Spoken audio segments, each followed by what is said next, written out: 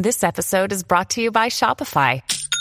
Forget the frustration of picking commerce platforms when you switch your business to Shopify, the global commerce platform that supercharges your selling wherever you sell. With Shopify, you'll harness the same intuitive features, trusted apps, and powerful analytics used by the world's leading brands. Sign up today for your $1 per month trial period at shopify.com/tech, all lowercase. That's shopify.com/tech. Hey, welcome to another episode of the Market Adventures podcast. It's your host, Alex Cunningham, and I have two strategies for beginners and even experts to do when the market is crashing, much like it looks like it is right now. I mean, the futures show a solid red candle from this weekend, and we're going to open down, which is good for me because I did pull on a short last week, did not take profits last week, and I looked to take profits today, so I'm glad we had a down Friday, down Monday, which has been consistent and profitable for me thus far. So I'm going to take advantage of that. We have earnings this week coming up. A lot of tech companies, a lot of big companies, high valuation companies that have earnings. And it's going to determine a lot of what the market does from here on because we have the Fed next week. So this week is all about earnings and the market's going to respond in kind. So I'm definitely taking profits tomorrow because I'm happy that we gapped down, and I'm going to look to find a company if I want to play earnings or not, or I'll just keep playing the markets on a more short-term basis, at least until next week. Now, today's episode, we're talking about two strategies for the market is crashing. What I mean by any experience level, because beginners are going to benefit from this because it gives you an idea of what you can do right now. Experts are going to benefit from this because we've gotten experts get used to doing things a certain way and they forget that there are other options out there, right? You don't always have to do something the same way every single time. And some options may be more beneficial than others. Again, given the time of year, time in the markets, how your portfolio is set up, etc. Right? And how the market is moving. Maybe the market's not moving in a way that is best for your strategy right now. Right? So you want to look at other strategies to take the most advantage of what the market is giving you. So we'll jump right in after this ad. So option number one, look for weak rallies, right? So the market's going down, right? A weak rally is a move to the upside that shows low volume, low interest, and is short-lived that quickly reverses. When you see that reversal, you want to see it fall below the original low, right? So let's see if the S&P 500, if it rose to 430, it dropped to 420, but 420 was a previous low. You want to see it go below 420, 419, 418, and close there, and then you can take that ride down, right? Wait for the confirmation that bounce was not leading to a double bottom, right? It was actually leading to a lower high and then pushing through.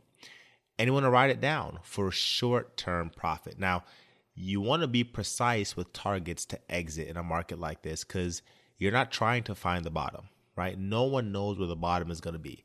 So if there's a rally up that begins to turn back down, right, you sell it with conviction, right? According to your plan. I know I will be doing it.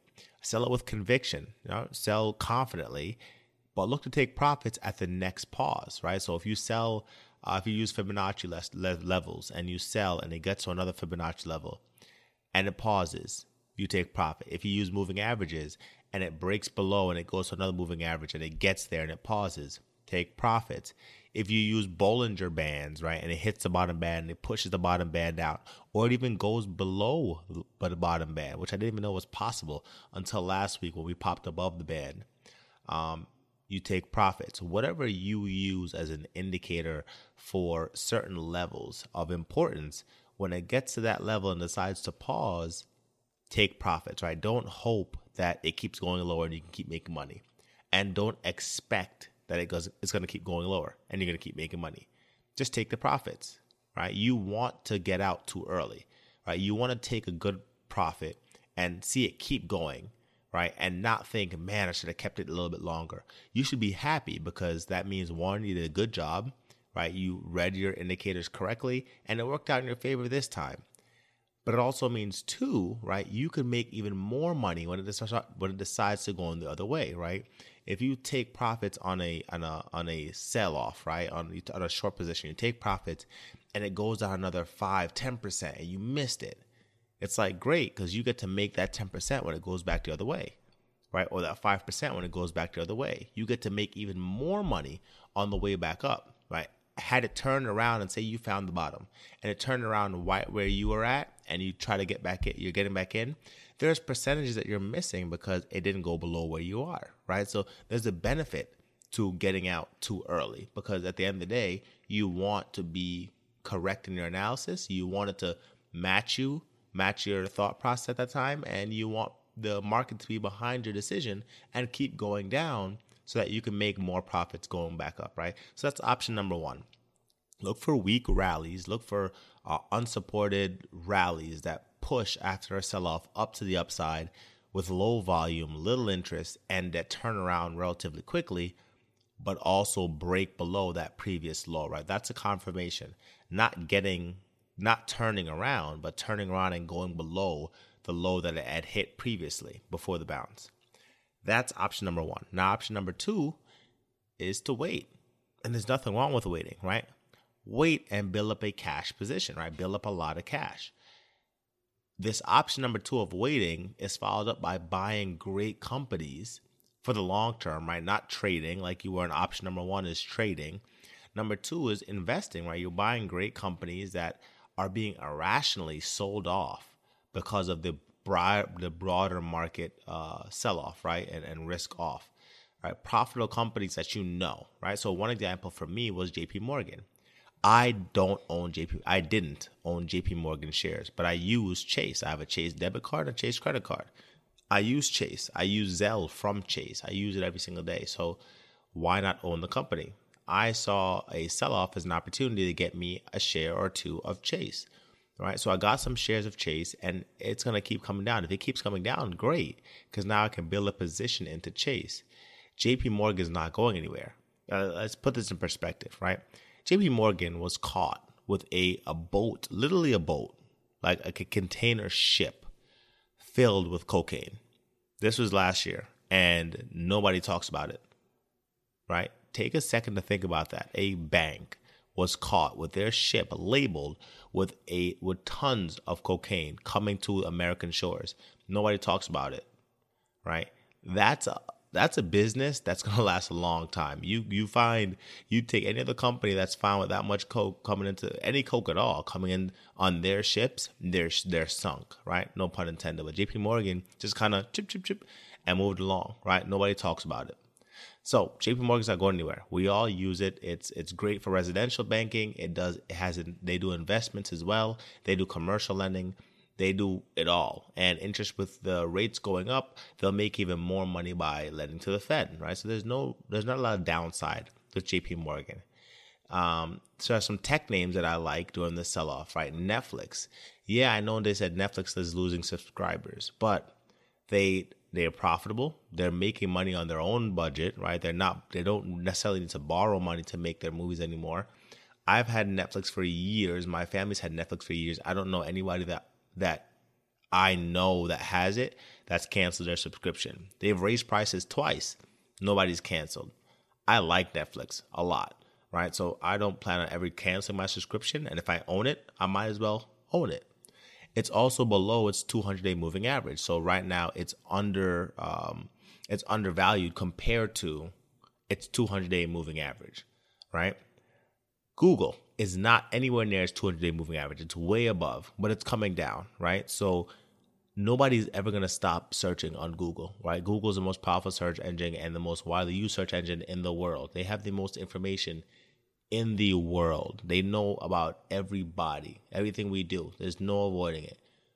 And they also own YouTube and a bunch of other things as well. So if Google keeps coming down, it's a godsend because you're getting a great company at a lower price.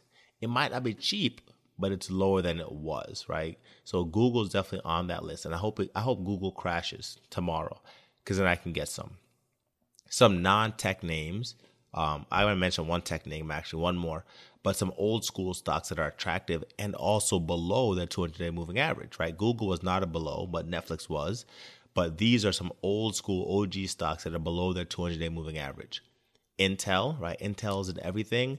They fell off a little bit, but they have more than enough money and clout to catch up with NVIDIA and AMD and retake the chip game, right? Reassert themselves, regain some market share there. So Intel is below its 200-day moving average. Their OG stock not going anywhere. 3M is an OG stock as well, below its 200-day moving average. You can't drive around and see construction going on and not see a 3M tractor trailer or something like that. They've been in the game too long. They own so much market share. They're not going anywhere. Walgreens Boots Alliance, or Walgreens also isn't going anywhere. I went to Walgreens several times the last couple of months because my kids get sick, and that's the pharmacy I go to, right? And it's anything less than not busy in there. People still go to Walgreens for everything from toilet paper to picking up their prescriptions, right? So Walgreens below its 200-day moving average, and they also pay a pretty decent dividend. And Starbucks, not an old school stock, but a pretty good stock, good dividend stock. My girlfriend went to Starbucks literally yesterday, right? And the long lines there tell me that they'll be fine. Regardless of what the stock is doing, the company's not having any trouble at all pulling in customers, right? So Starbucks is definitely one that's below its 200-day moving average. That's also super attractive. And all the companies I mentioned are selling off, right? And these are all companies I interact with every single day. So if I was going to go with option number 2 and wait, I would build up a crazy cash position and start grabbing these companies little by little, 1 share, 10 shares, 20 shares, and slowly until they start going back up and then stop, right? Build my shares at the bottom and enjoy that, right? This, for us, option 2 was like walking through a grocery store, right? You made a list of the companies that you interact with, that you know that have been around forever, that you don't own, and you're just walking through and just putting them in your shopping cart, right? You haven't checked out, but you put them in the shopping cart and you're waiting until a good moment to start buying, right? Checking them out. These are the moments in history that you're going to want to remember. This is where fortunes are made. Millionaires begin their wealthy journey by building portfolios for their family by buying stocks like crazy. And billionaires continue to do what they've always done, right? They see blood in the streets and they eat to their fill and then pass it on to their next generation, right? It's brilliant. It's something that's done all the time, but they didn't teach us in school. If your parents were like mine and weren't in the financial markets, they didn't know anything about it. So this is our opportunity to learn and to do that for our family, right? It's our turn to join the game. But that's it for this episode. I hope you enjoyed it. Remember, option number 1, you can trade it, small rallies, drop it to the downside, ride it down. Look for a confirmation below the previous low so you know that it's still going. Option number 2, wait, build cash like the wealthy do and just buy up great companies, profitable companies, and build your wealth through it that way. This has been your host, Alex Cunningham. I just want you to remember, after you leave a 5-star review and share this with your friends, that if you're searching for answers to life's financial challenges, never seek security in that effort. Always seek adventure.